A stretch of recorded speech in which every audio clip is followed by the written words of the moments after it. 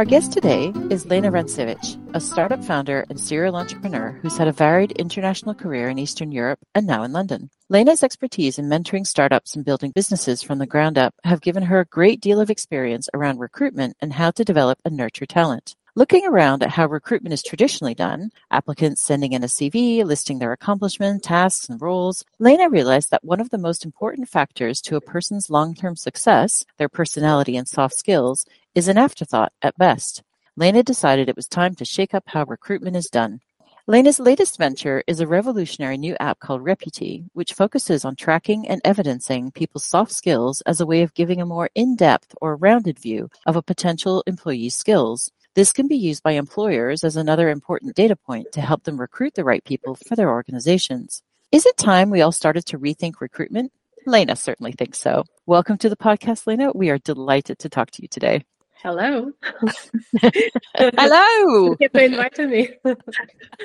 We're so excited to talk about this because it's such an important part of our working life. And, for the podcast, we are very focused on, women in particular and what our working life is like. So recruitment's really important, especially as we're getting older. So we wanted to talk about, is there some kind of broader movement that you have noticed to rethink recruitment? And there's something in the marketplace happening or are you and Reputy trailblazers? Are you finding a new niche?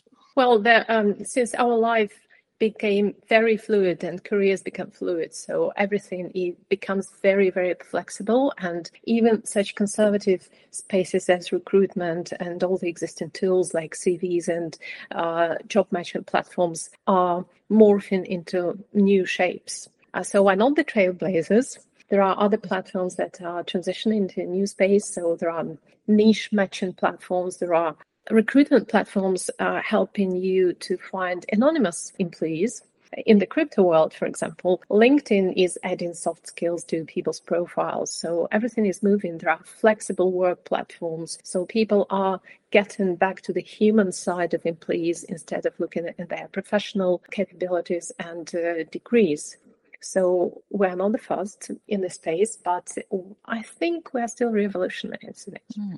I like the sound of revolutionary, definitely. I mean, that's interesting about LinkedIn. I mean, I read an article in The Independent from earlier this year, and it was saying about putting your soft skills on your CV, which, I don't know, is I mean, we've kind of always done that, but these are my project management skills, but not actually really talking about how you use those project management skills. So not really the soft skills. So there's definitely a movement, isn't there? There's change, as opposed to being embarrassed that we had soft skills. I think that's a great observation because, Lena, I'd like to really sort of dig into, how are you defining soft skills?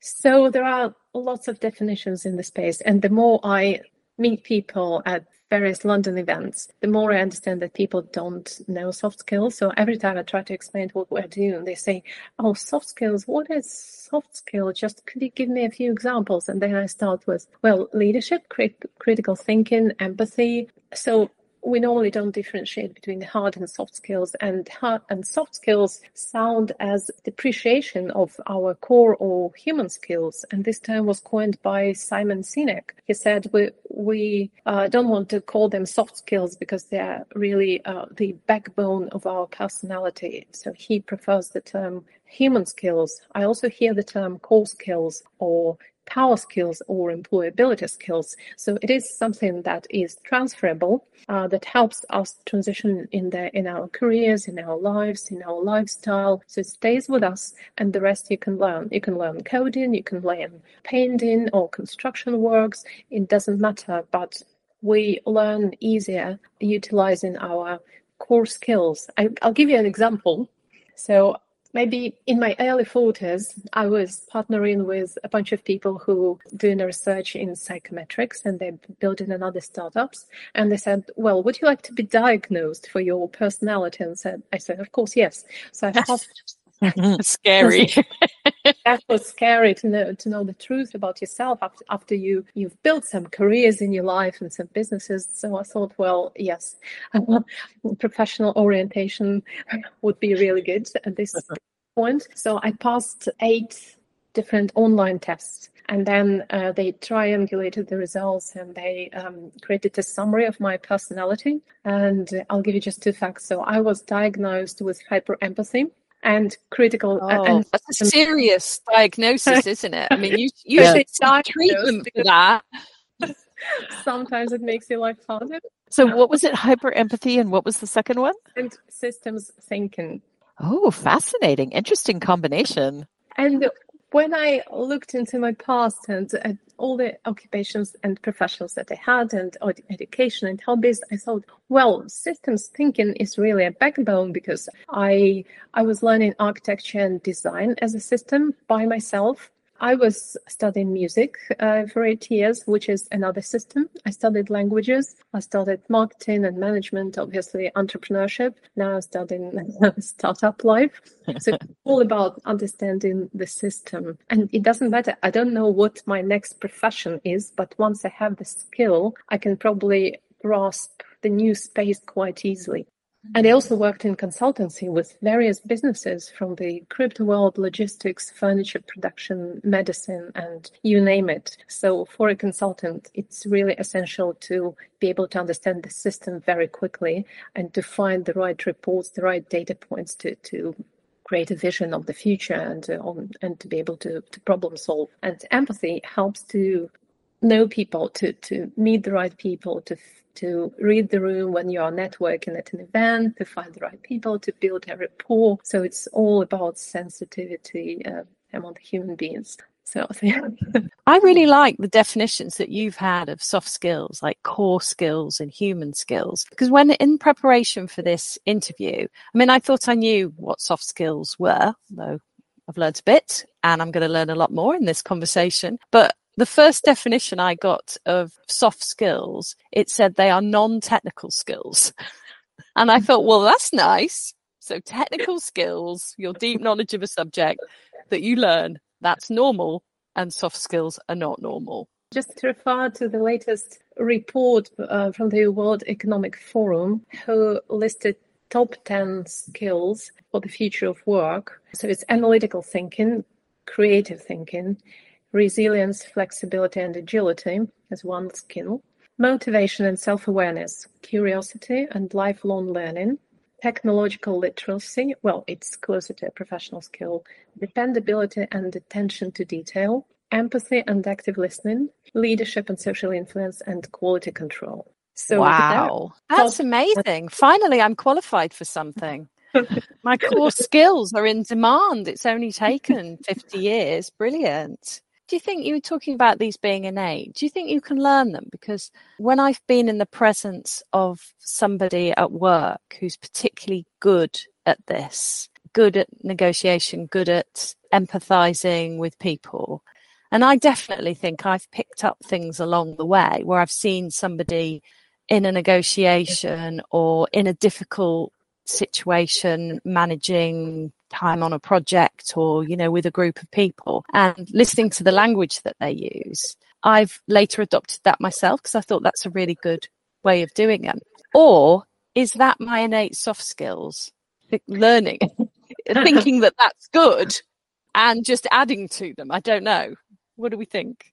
Well, I meet a lot of experts and coaches who train soft skills. And one of them, I had a wonderful experience with Minter Dial, who wrote 2 books about empathy and AI. And we held an in-person immersive session with 24 other highly vetted experts in different areas of life. So we had business founders, C-level people, psychologists, business coaches, artists, photographers. So quite a matrix of people with different perspectives. And we suggested them an exercise in the empathy. It was about active listening and decoding the other person's speech. And then we're ideating and sharing ideas about what sorts of empathy we can notice. For example, there's cognitive empathy and there's emotional empathy, when you feel what the other person feels.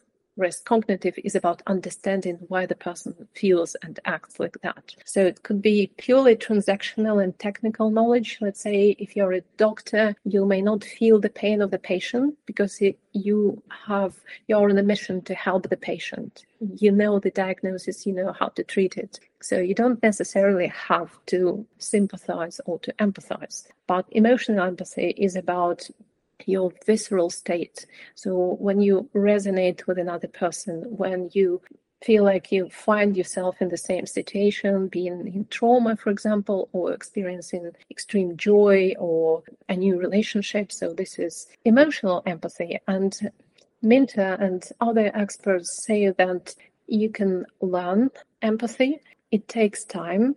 It's not for everyone, but at least the cognitive level of empathy is really attainable.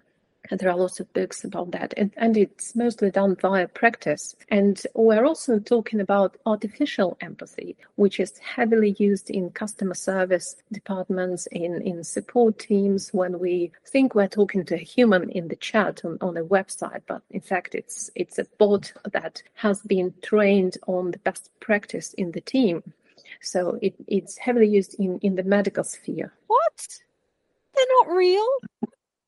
Well, some of them would be real, but some bots show better empathy, especially to patients, than humans, because us as humans, we become tired, we feel the pain, we sometimes feel frustrated, or we don't know what to say, we don't have this wide vocabulary of phrases that help people to feel this relief, whereas bots are trained on the best practice. So they listen to the best doctors, the best customer support managers, and they replicate their phrases and they create their own vocabulary. Yeah, that's interesting.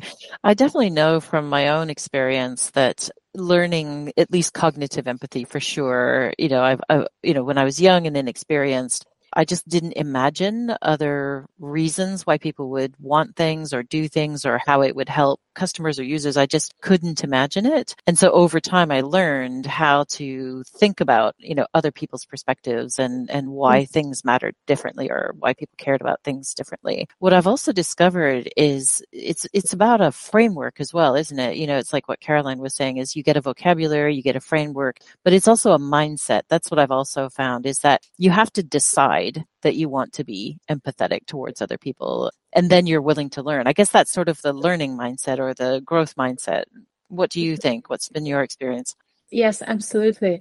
So I can give another example from the sales space. I recently attended an HR conference for the in-house recruiters, and there was a startup helping to recruit salespeople in large quantities. So what they do, they listen to the conversations of the best salespeople. They read their emails. They analyze the sentiment, the tone of voice, the vocabulary. They create their internal library of phrases.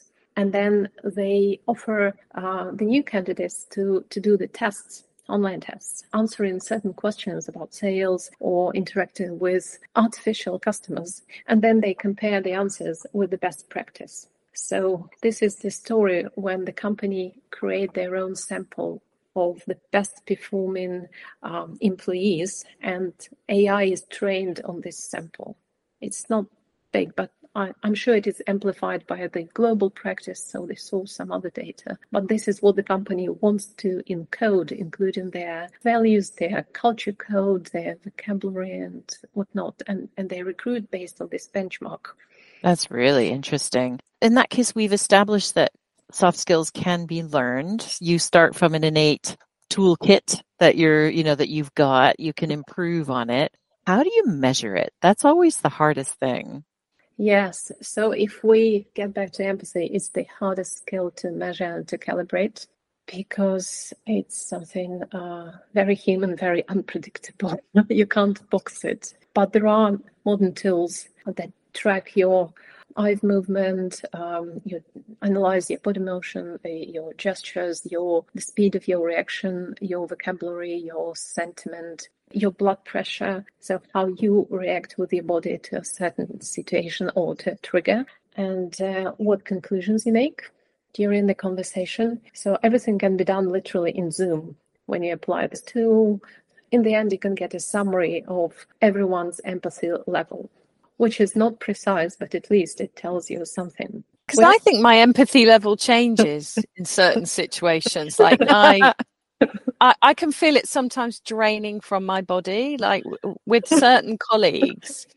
I might have great empathy for them at the beginning of that working relationship, but the number of problems along the way, my empathy sort of can reduce. So I think it would depend. If you measured mine, it would depend on where we were on a particular project or with a particular person.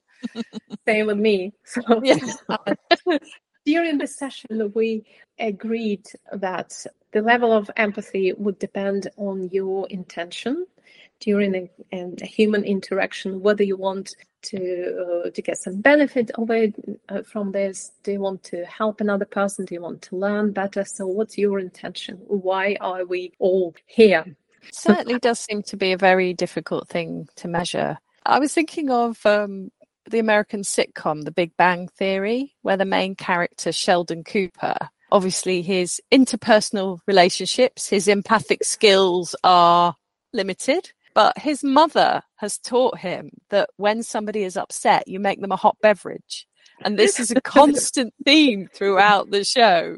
He says, would you like a hot beverage? He says when anyone's bursting into tears or being, and I always think this is really nice. It's like he's learned that this is what you should do, even though he doesn't really understand why. And actually, a lot of the show is about him developing his soft skills and his empathy and his relationships with people and understanding it, because he doesn't understand it instinctively as well as others. Socially, we all learn certain soft skills, don't we? Like starting a meeting in a polite way. Mm-hmm. Do these feature in your app? That's what I want to know. Yeah. We will encode some plugs, as you said. If you know how to fix things, you can apply your cognitive empathy and here's the problem, here's the solution. It should work in 90% of cases. You can have a hot beverage button, the little symbol for it. Send someone a hot beverage. Yes, yes, exactly. Yes. Well, we are still building the methodology, and we're engaging a lot of people who'd like to share their thoughts and their research summaries or their crazy ideas about how we can quantify every soft skills and how we can evidence the skill, measure the skill if needed. Maybe we don't need to measure empathy. So there was a strong opinion of a bunch of experts during the work session that they said, why should we measure it? We just live with it, we just perceive it, we practice it. We can analyze the derivatives of every skill. For example, if you have high empathy and you were participating in a group discussion, then after that you came up with brilliant ideas, you created something new because you sensed your customer. Or you sensed I think that's the key, isn't it? It's how you use your empathy to deal with a situation and what the outputs are, whether it's dealing with sensitively with a colleague or having those great creative ideas. Yes, it's not about the virtue signaling or wearing a t-shirt saying I'm an empath. It's about how you use it and whether you use it. So you may not give it a name, but you can do it, utilizing it. Yeah, no, that makes sense. So just thinking about the app, so tell us about the app and what are you trying to achieve? Because it's a fascinating area. What's the gap in the market and what are you trying to do? So I'll give you some data points. 57% of recruiters struggle to assess human skills, and 89% of bad hires happen because of the mismatch of soft skills. So that's high. What we call, and that's what we call fit, right? I think that's when in recruitment we say they were a bad fit. And every bad hire would cost the company about £100,000. Wow. That £100,000 is like over a period of time, or like a year, or what does that number mean? On average, during the first 6 months, the person will show their capacity and the company would understand whether it is a good fit or not. During this time, the salaries would be paid, recruiters would be paid, profit would be lost if it's a bad hire, the team would be traumatized, a lot of resources from the team members would be spent there.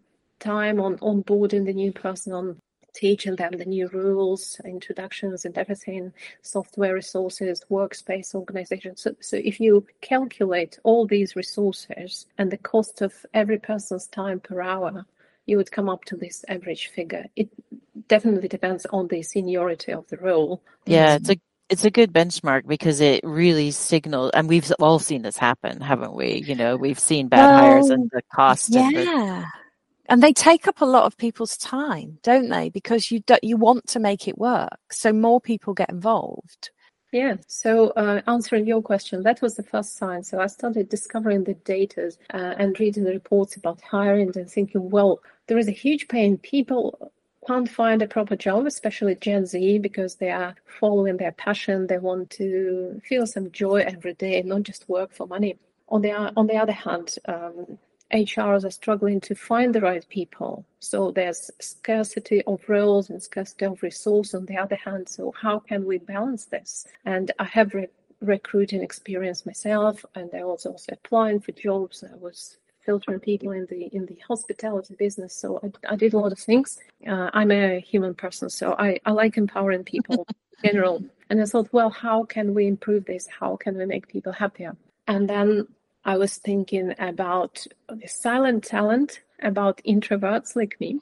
Well, I learned how to communicate myself, but originally I was a very shy person. And somebody told me then, oh, look, you really have these and these skills, or you're probably a good fit for that or that role. Don't be shy, just shout, just talk about yourself. And I said, no, this is the way I was raised. I know a lot of shy talent who have low communication skills. They can build code, for example. They can create music, they can do scientific research, but they wouldn't publish anything on their social media. And society doesn't receive this talent, so there's no benefit for the society. And these people are slightly frustrated because they are undervalued by the society. They are invisible, the silent geniuses. I thought about these people, and with this new trend of diversity and inclusion. And so I started learning about best practices and how diversity and inclusion initiatives can empower teams. And it's all about the diversity of viewpoints, perspectives, experience. So what companies really want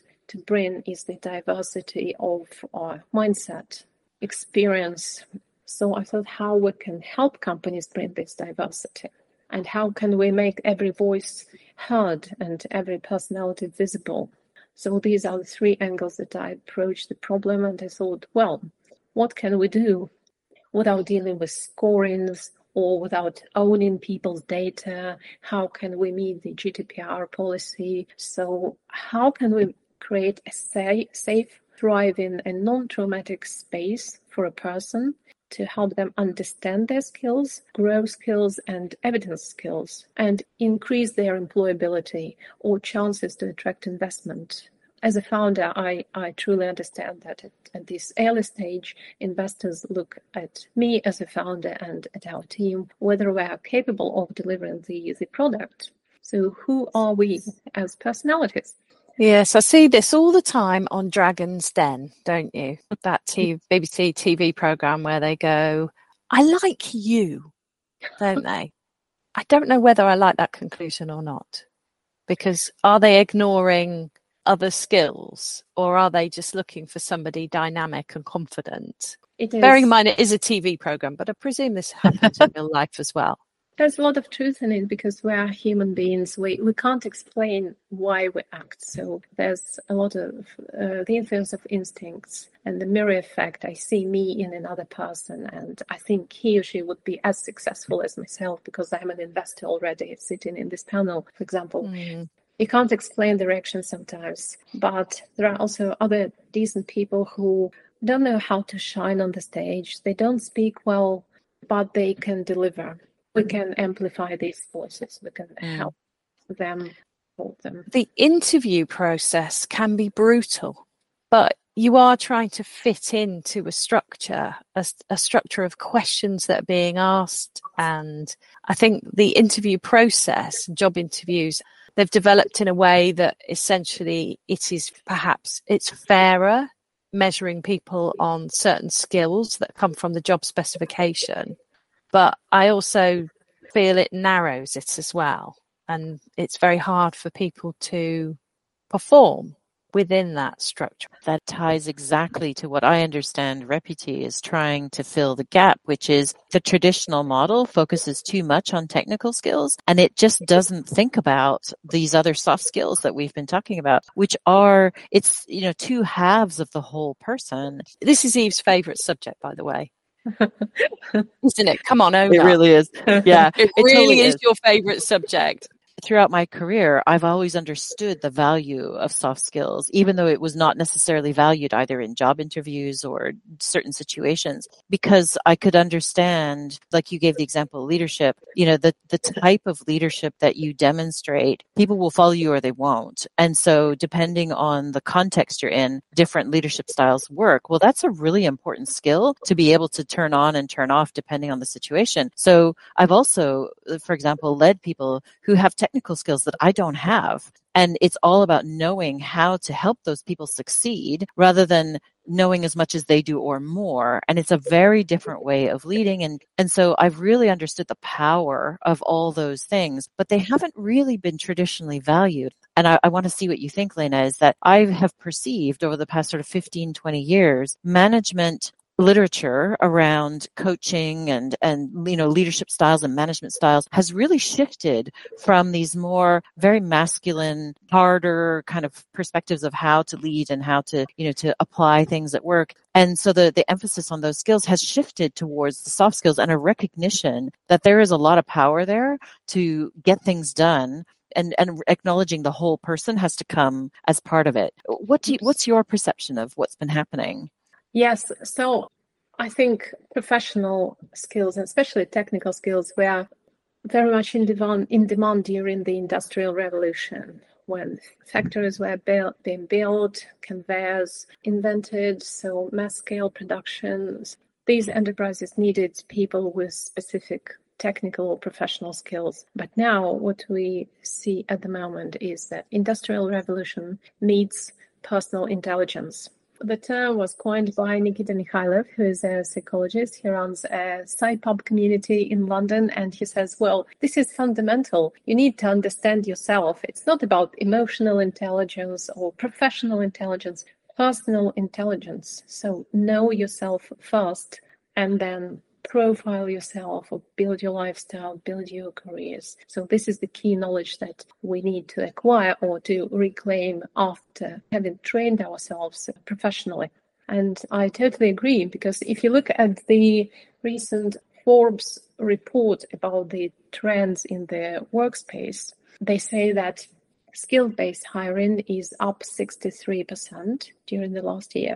So companies value experience over degrees. Skills become the new currency of the labor market. Interesting. Yes, so it's not about the framework of your professional experience. So a lot of students come from the university as very conditioned personalities, so they don't look outside of their role. They think, okay, I was trained as a business analyst, I will stay there for years, or I'm not interested in anything else, or maybe I don't fit any other role. But the reality is that the present of work is already fluid. Everything is flexible. We live and work in hybrid places. There's a hybrid learning trend, apprenticeships, mentorships, blended learning, pop-up campuses, boot camp spaces. So everything is very volatile and flexible. And we can also think about humans and bots as a new blended workspace. So we'll need to learn how to interact with AI and bots and how to merge the teams. That's going to terrify people, that phrase. Yeah, I'm feeling a little nervous. They get really upset about it, don't they? I mean, my husband, every now and again, he whispers to Alexa, frankly, I welcome our robot overlords, just to keep in with the AI domination. So to know that he's the favourite in the household. Yes, he runs the household. Yeah, he doesn't, but, Alexa does. So probably Alexa is the next head of household. Yeah. So the report says that human skills are the new hard skills. So we really must focus on that, because a lot of professions will be replaced by AI. And obviously we'll have a lot of free time to reflect upon ourselves, upon our hobbies, to follow our passions. So we're entering an interesting space. And then you can take the ESG reports, the social and governance aspect of everything, of every corporate activity. So social is really important, and it was underestimated. I think we're entering a good space now. It's kind of exciting and scary. And obviously on the podcast, we're very much focused on the experience of people working in the second half of their lives. And I think when you've started your working life in a very traditional environment, the idea of all of this is, well, it's slightly terrifying. I mean, it's exciting too, depending on your growth mindset. Notice how I'm excited there. But it's a whole different thing. And things seem to be speeding up as well. What do you think it means for, people who've been in the workforce, probably about 20 years by now, they're in their 40s. What's the future look like for them, do you think? So I can speak about myself, because I'm in my late 40s already. And I think startup life really mitigates aging and grows your neuroplasticity. Mm-hmm. So as a startup founder or as a member of a hybrid team, I learned how to interact with people, different cultures. So it's about cultural and social intelligence. So I must be really, really agile and flexible, and develop high speed of reaction to every trigger, to everything that's happening in the world, because IT world is highly competitive. There are huge companies who are probably building the same product, and I wouldn't know about it before they release it. So I must work fast, think fast, meet the right people who could amplify our mission, who could join the team. I should be able to understand these people, whether we are a good match, even on my human level, on the level of gut feeling, without using any psychometric tests or anything. So the velocity matters, or creativity, critical thinking, and I'm really enjoying this startup life. So there's a lot of agility, and being a lifelong learner and being a very curious person, I think I found my sweet spot for at least for the next 5 years. I don't know what happens next after it. So this is my lifestyle at the moment. I'm really enjoying it. I wonder though, are you the exception? And I think more people will struggle with this kind of change, or do you think that we just all need to get on board? Because I'm thinking about, say, for example, women who've taken a career break and are trying to get back into the workforce and haven't sort of come across all the things, and they haven't kept current in the way that you have. So, here's this new world where technical skills are maybe not as important, but soft skills are becoming more important. And maybe they have more of them, but they don't realize they do, and they need help to sort of bridge the gap. Yes. So I think, especially mothers returning to their jobs after a maternity leave, have a really high potential, probably the highest potential to grow their careers, building on their soft skills. Because when we bring children to this world, we'll learn communication skills. We start talking to a person who doesn't speak at all. We do dispute resolution if you have 2 kids. Oh, yes. We do time management, because we don't want to forget about ourselves and showering and eating during the day. Well, the nappies. There's a high agility. And, well, you name it, creativity, how you entertain. Yeah. Negotiation, getting them to go to bed on time. Oh, yes. Negotiation skills. Yes. And critical thinking. Well, why is he crying? Is he sick? Or do you need to see the doctor? Can you do it yourself? A hot drink could fix it, probably. So critical thinking, observation, high empathy. So I would call it the whole array of soft skills are better developed during the maternity leave. So these women become the best managers because they are used to being busy. They come back to the corporate world. They know they have to accomplish every task before 5 because you need to go back home and feed the baby or collect the child from the kindergarten. So they're highly organized, but somehow they are undervalued. And some employers think, well, this woman has had a gap in her professional career. She has forgotten everything. She needs to be trained. I think on the contrary. So the woman is empowered by soft skills. And it's a good time to even switch careers or to rotate in the same company between different departments. You can move from sales to marketing to logistics, whatnot. Try another role because you had a gap anyway. So you're ready to learn new professional skills, be it your space or a new space. Yeah, I think we all recognize, having been in that situation, I think we all recognize that and those skills that you build up in that scenario and how valuable they are and how they can benefit an organization. But I think most women would be afraid to even mention that in an onboarding situation or an interview or anything, and actually would feel they'd be looked down on for those skills as being something that you could present as making you a fit for a job. Yeah, which is a real shame. Yeah, it's not seen as serious because it isn't in a work context. And I'm hoping that, so for example, with Reputy, I'm really interested to hear like how this would be evidenced, because I think that's the piece, which is we know the evidence is there. And as you said, Caroline, all three of us, we have children. We know exactly what you're describing, Lena. But how do you evidence that in a way that a recruiter or a potential employer would consider meaningful? Yes, so now back to the product. We're hoping your product is going to solve everything because, I mean, I hear all the time people can't get the right jobs, but also not more importantly, but from the other perspective, almost mirror image that people, they can't recruit the right people. How are you planning to do that?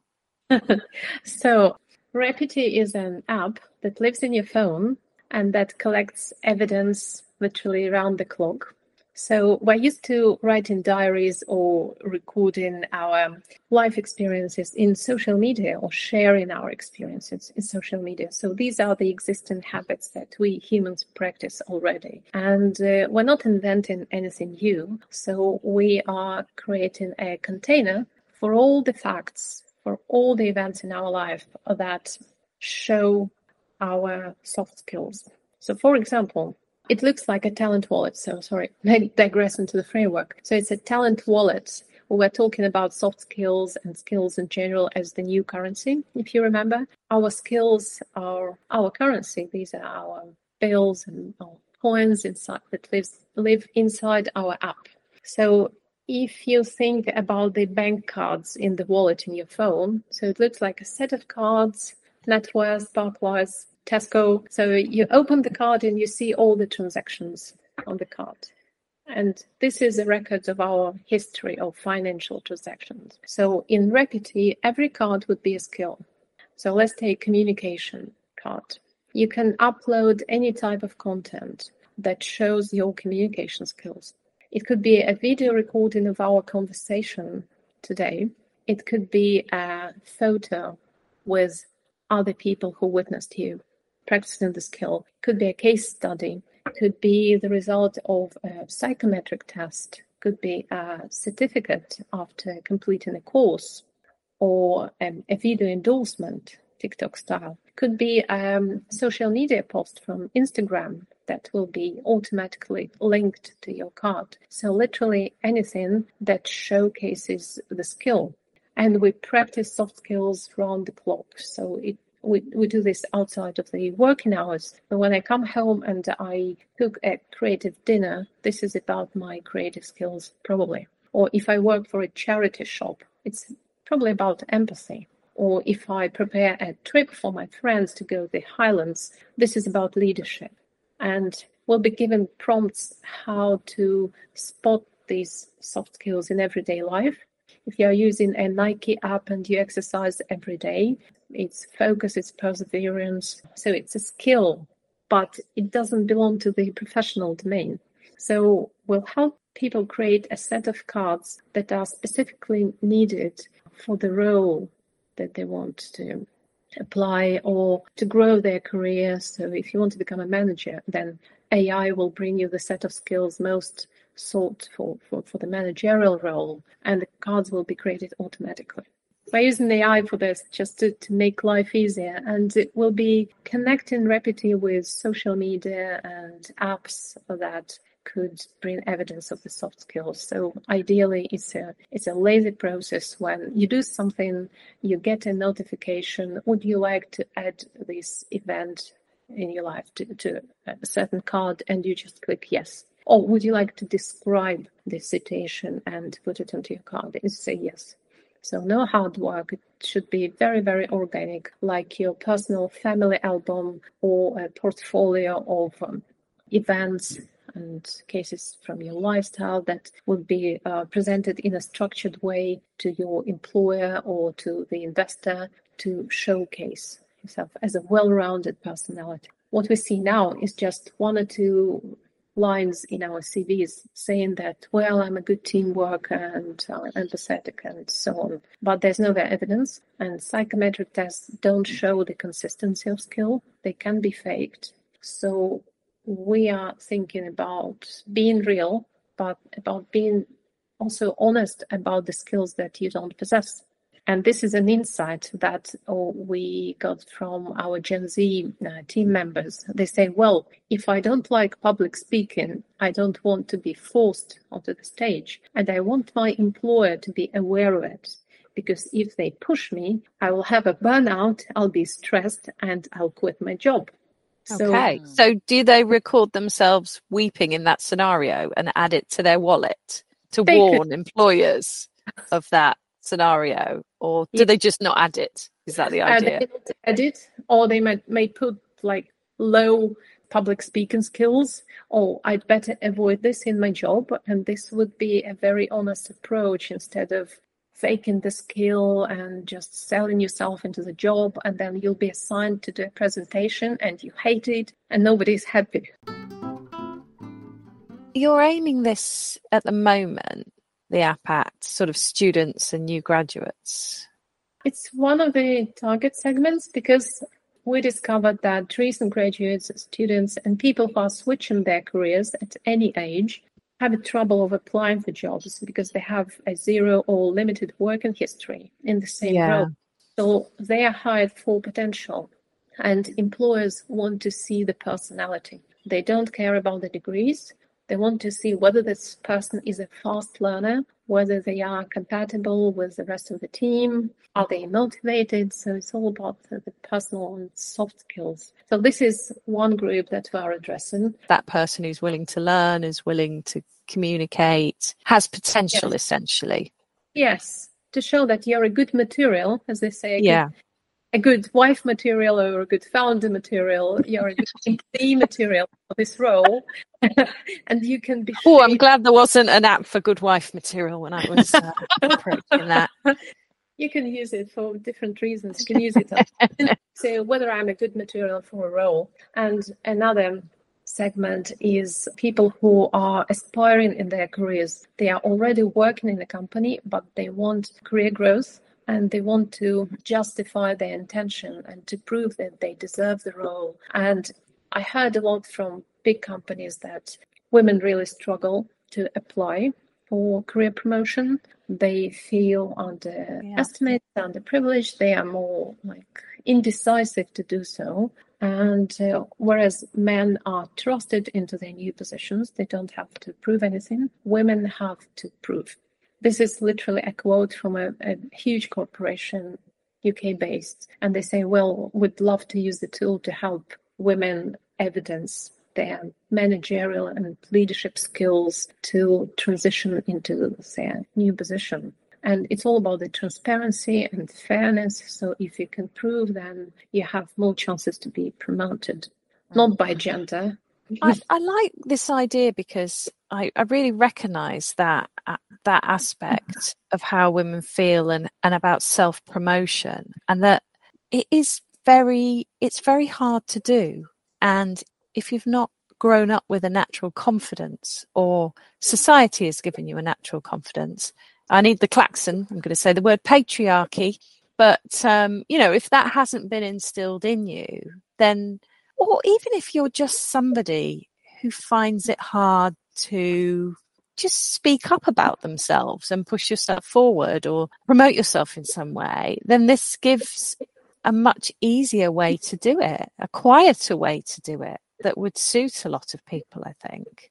Yes, true. And a lot of companies would like to bring more transparency into their hiring and promotion process. They want equality, leveling the playing field, and how can they prove that this person was fairly promoted into a new position? And this app is one of the tools that would support this decision. Yeah. And if you look at the Web3 space, which I'm pretty well familiar with as a co-founder of another startup, it's all about visibility and transparency. So the same way as people see transactions in other wallets, they don't see the people, but they see the public address of the wallet, and you can see how much money a person spent and where the money went to.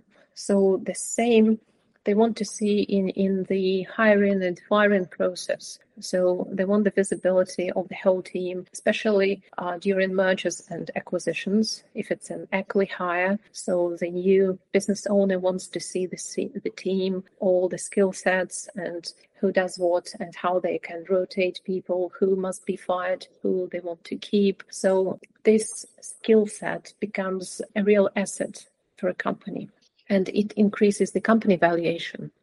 So if we look at it from the financial angle and mergers and acquisitions, people become an asset and a measurable asset. You can say we have, 10 people with high critical thinking skills, 50 people with creative skills, and this is our team.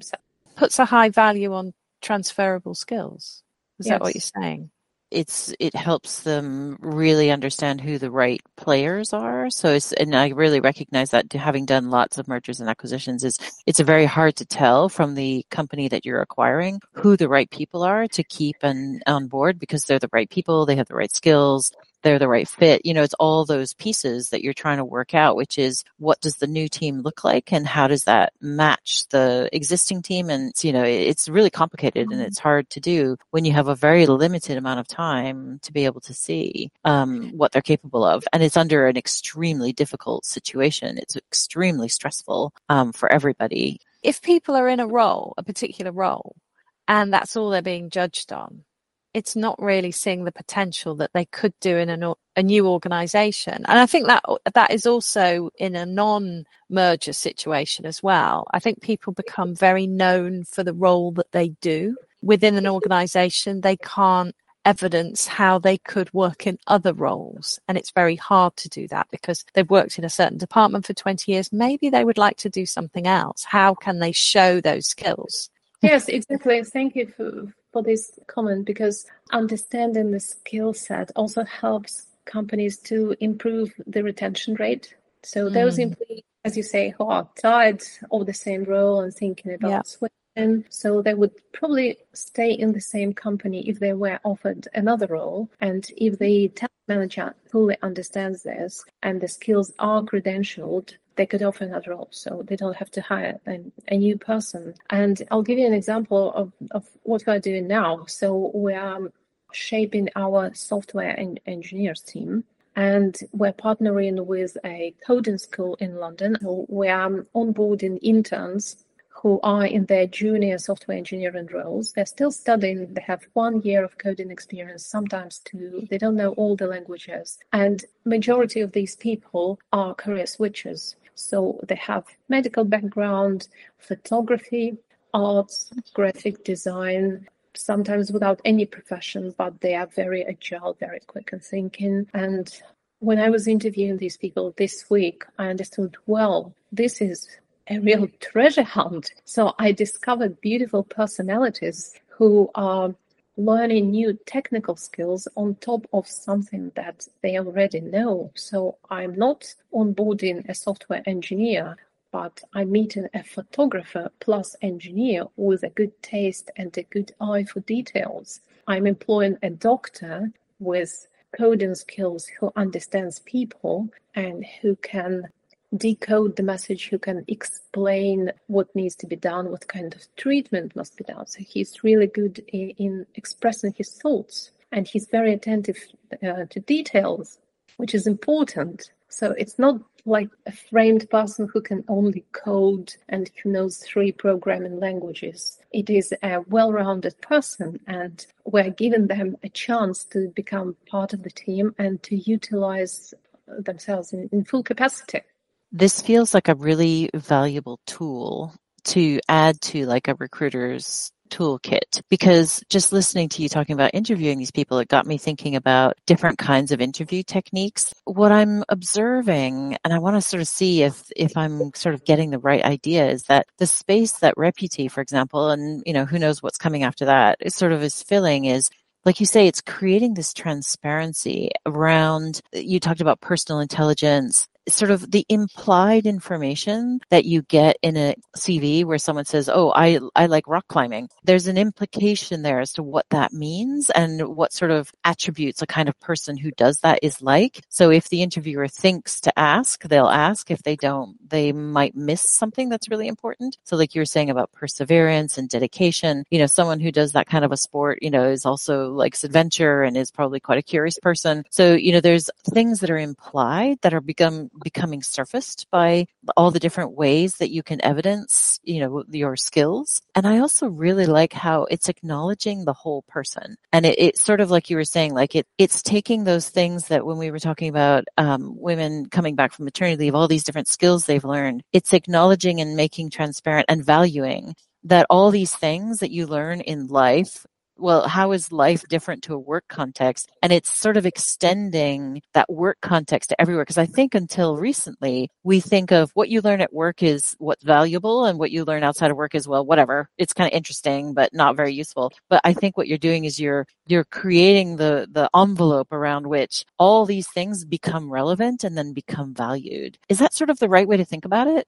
Yes, and you explained it beautifully, because that was the idea. And when we were creating the design of our logo, I was thinking about metaphors. So what is Reputy for another person? And I was thinking about the lens that makes a close up into the personality and certain aspects of our identities. We have multiple identities, but we are a whole as a person. It's also a mirror that helps you reflect yourself or project yourself onto the working environment, or to create a rapport with another person who's hiring you. And it also shows the full spectrum of light.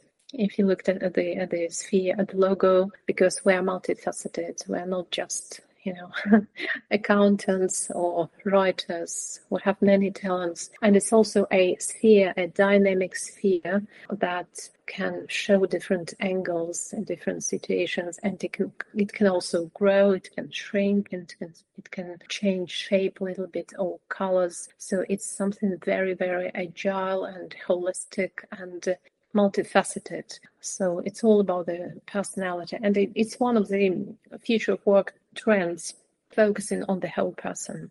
I wonder what you think about this, Lena. I do think there's a risk too that, because, by nature, humans are quite judgmental. And so, with something like, an app that, you're tracking all this information that's open and shared. I remember sort of whatever it was 10, 15 years ago when people started posting on Facebook, recruiters would actually, and it's common practice now, would go and look at people's Facebook to make sort of some choices and some decisions about, what kind of person they are. What your app is going to do is really bring all that together.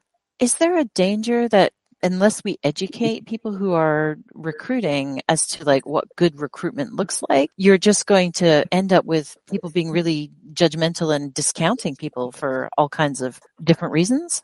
Yes, well, we can't avoid this bias, because the real life experience shows the gender and the ethnicity and the age and everything about you. And we're thinking that our app will be used at a second stage of the interview, when you actually set up a meeting with a person, be it in Zoom or in person. So you will see the personality anyway. And we just add another data point about the person. So along with everything that will be said during the interview in this highly stressful environment, decision-making, life-changing 1 hour of interview. So we'd like to show the person in a less stressful everyday life, when they show the skills, when they act normally without thinking about the consequences.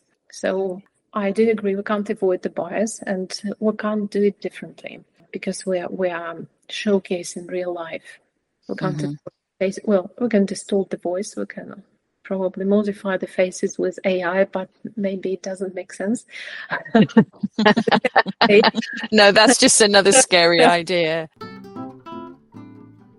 So where do you think recruitment is going, Lena? Where do you think the future is? How do you think it's going to play out in, I don't know, the next 10 years maybe? I don't even know if you know the answer. I don't know the answer, but I have my observations. So it's becoming more automated on the one hand and very transactional. If you're hiring especially junior people, if you need thousands of people for the call center or for sales, then it would be more transactional. On the other hand, the process is humanizing. So if you want to recruit quality people, you spend more time on them. Of course, you use the software tools, but you also try to educate yourself as a psychologist to better understand people and to be fair to the candidates, and almost removing your own identity from the conversation, because as we discussed before, we mirror other people who look the same like us or who have the same story or same background. So removing yourself from the equation, come into the conversation as a blank slate with a list of questions, but trying to make an objective assessment of another person. So I think this is another trend. So the human side of recruitment. But of course, recruiters have their own KPIs. So the speed to hire, the quality of candidates, the retention rates, and then diversity of thought. So all these commercial KPIs that you can't avoid because they influence the business performance. But on the other hand, every business relies on people hugely, especially when the teams are reduced, a lot of roles are replaced by AI. So every team needs quality people, and teams need a better understanding of the candidates, of their potential teammates, and they don't want to make mistakes. They don't want to lose time on hiring and firing, which is very frustrating. So they're understanding the personality. So bringing the personal intelligence into the scene of recruitment is really, really important. That element of mirroring that you picked up again is just so dangerous in recruitment. Well, it just eliminates diversity and inclusion, and anything you can do to make the workforce more diverse and more fair is, it's just a better way forward. I mean, that feels like a huge advantage. Yeah, and that got me thinking about people in the second half of their career, because I was thinking when you were talking about recruiting Gen Z, the one statistic I did pull out in terms of unemployment rates, when you look at it, Gen Z are at 12.3%. So they're the highest at the moment as of July 2023. So they're the highest unemployment rate. So it makes sense to focus on them. And then the next sort of highest group is 25 to 34. So again, young people are really, they're struggling, more than other groups, which is logical, right? Because people in the second half of their career have been around for a long time. They have a lot of skills. They have a lot to offer. But we've it's also interesting. Settled as well. Yes. True. Or got stuck. Just depends. Yeah, exactly. Yeah. And a lot of them would have families in their 30s and probably kids. So a different life stage. And you make different career choices because of those practicalities. So it is very different. So I think what I sort of see is that people in their second half of their careers are going to struggle to engage with this new kind of recruitment. So I'm just wondering, have you any thoughts about how they might prepare themselves, or how, people, over 40 can start embracing this or getting involved in it somehow? I think being conscious of your talents, of your capacity, skills, and also being honest about your life purpose, about your passion are key things. So if you can bring yourself as a personality to the recruiting conversation and tell the truth instead of being in a survival boat, so to speak, and trying to grab just any job. So being honest with yourself and with the recruiter would be the best thing. And in the second half of the career, time really matters. So we start feeling time. It flows very, very fast. So you can't notice a day or a week and it's gone. So time becomes a big asset. And with respect to time, we really want to find the jobs that would bring a lot of satisfaction every day, and that would help us interact with the people we admire and we can learn from, and we can also share our knowledge with, because this is this master or teaching stage when we can give back to society, we can teach junior people, and it brings a lot of joy to senior level people. That's what I see.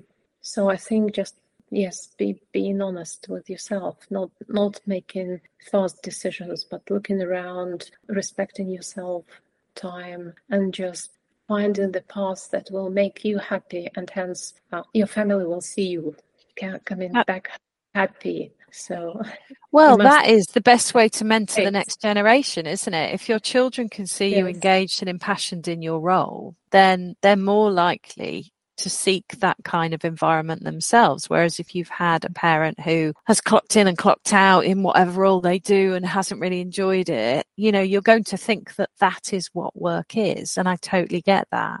It's funny though, I think people in the second half of their lives might be afraid, as you say, Eve, about this type of recruitment process. This whole conversation has got me thinking about how you can think of yourself differently. Because you were saying earlier, Eve, about the example of somebody might put rock climbing down as one of the things they're interested in, and an interviewer could pick up on that. Now, I don't think anybody over 40 puts their hobbies, if they've even got hobbies. I mean, most of my hobbies involve slumping in front of the television at the end of the day, depending on my stress levels. But generally, I wouldn't say, I don't know how you could make that sound good.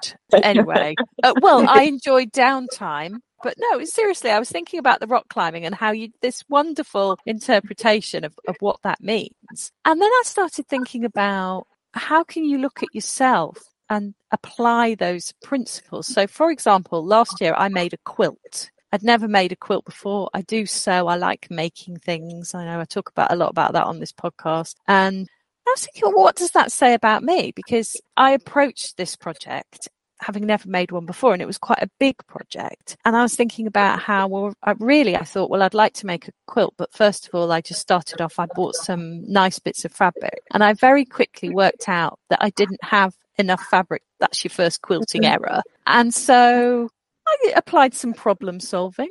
And I also worked out that the fabric that I bought was very expensive because it was very beautiful. And the size of a quilt to cover the bed was going to cost me a lot of money, which I didn't want to spend. And so I went and bought some plain, much cheaper fabric to extend the quilt. And I thought that was very good problem solving and quite good, in terms of budgeting. And then obviously, but the plain fabric did look a bit plain. So I worked out, I did some embroidery. I embroidered this long phrase and pictures of plants and everything in the middle. And it was a fine attention to detail is all I can say. Perseverance. Oh my God, perseverance. I worked very hard. I have a very good work ethic. But also this whole process, when I'd finished the front, I still had to line it and I had to do the back and I had to get some material for the back and I couldn't get the original material. So I had to go and source some alternatives, thinking about the cost. And then I made all the little scraps of material and I sewed them all together to make the binding. And this project took me a year. And I think that shows a lot of skills. All of these soft skills we're talking about. I wouldn't put on my CV, I like making quilts, because let's face it, I've made one and it took me a year and I haven't made another one since. But I am very proud of that project. And actually, I think it demonstrates all the things I'm really good at in terms of creativity and critical thinking and problem solving and negotiation, delivering things on time and budgeting, etc. So if we all took this approach to ourselves, we could probably represent ourselves a lot better. I really like your example, and attention to details as well. Oh, massive attention to detail. I mean, have we talked about all the soft skills? Because we've talked about time management, communication, negotiation, dispute resolution, empathy, of course. Mm-hmm. What other soft skills should we be thinking about? Collaboration. Well, it's teamwork. Yeah. I'm looking at notes as well. Personal learning and mastery. So yes. Being able to learn something quickly and consistently. Achievement focus, cultural and social intelligence. So these three will be really important in the next 5 years. So these are my takeaways from different reports. Oh, it's all of them. And the way you reframed your hobby, your project experience is really useful. I had a session, an improvisation session with artist community the other day. And I was asking them, well, how do you present yourselves to the record studios, to your clients when you're hired for a project to create some music or art? And they say, well, we just send the link to our portfolio. I say, what do you say about yourselves? Well, we don't know, but they look at our music. And then we started digging into their daily life and what they do and other hobbies. And I said, well, how about putting it differently through the lens of soft skills? Aren't you practicing this active listening when you're talking to your potential customer who wants you to record music for the new cider brand? So when you have active listening, then you ask the right questions, you repeat what has been said, you show some focus. And they started thinking, oh, really? How about time management, which is important for freelancers? If they don't deliver on time, the new commercial campaign won't be launched. So this is just a different angle of thinking about skills through your hobbies or through your daily rhythms. Literally, how often you cook or go for a walk or your shop. Do you shop in the nearest shop, or do you go and analyze the prices and the assortment in a variety of shops? This is a skill, purchasing skill. Wow, I never thought of it this way. This is really fascinating. I've thought of another one for my quilt as well, because of course I didn't start with a pattern. I just bought these nice bits of fabric, but I looked at them and I thought, what can I do with them? And it didn't faze me. I didn't need a pattern. And actually, for many years, I worked as a consultant working on digital media projects where people would often have the germ of an idea and I would help them shape it into a kind of strategy or a product. It never really fazed me that there was this sort of messy stage that wasn't very well formed. And I guess my quilt is another version of that, really. It's just another way of looking at your experience, isn't it? Yes. Yeah, and that's adaptability, flexibility, problem solving. It's all sorts of things. Just to say, this episode is not me putting out to recruiters all my great skills. I am literally just talking about my quilt. You're just looking for a quilting bee. This is a beautiful example. Looking for quilt friends. Yeah. So your story is about both professional, and the quilt story is about working with raw material, literally, and foggy ideas. So you apply your creativity, sometimes problem solving and other skills in order to shape this material into something new or useful for the real life. It's literally the same skill. If you're a venture architect, a consultant, or a tailor, or a designer, same skill. I tell you, I'm never looking at that quilt in the same way again. The metaphor.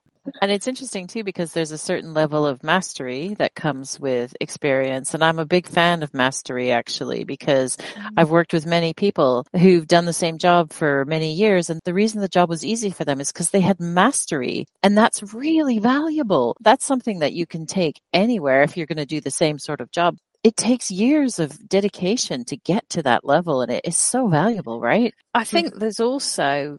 it's recognizing the different skills, like the mastery and who is the expert in the room, but also who is the person that can take those people who have those skills and deliver a project or represent a team or manage a team. They're all different skills and they're all valuable. Yeah. Yes.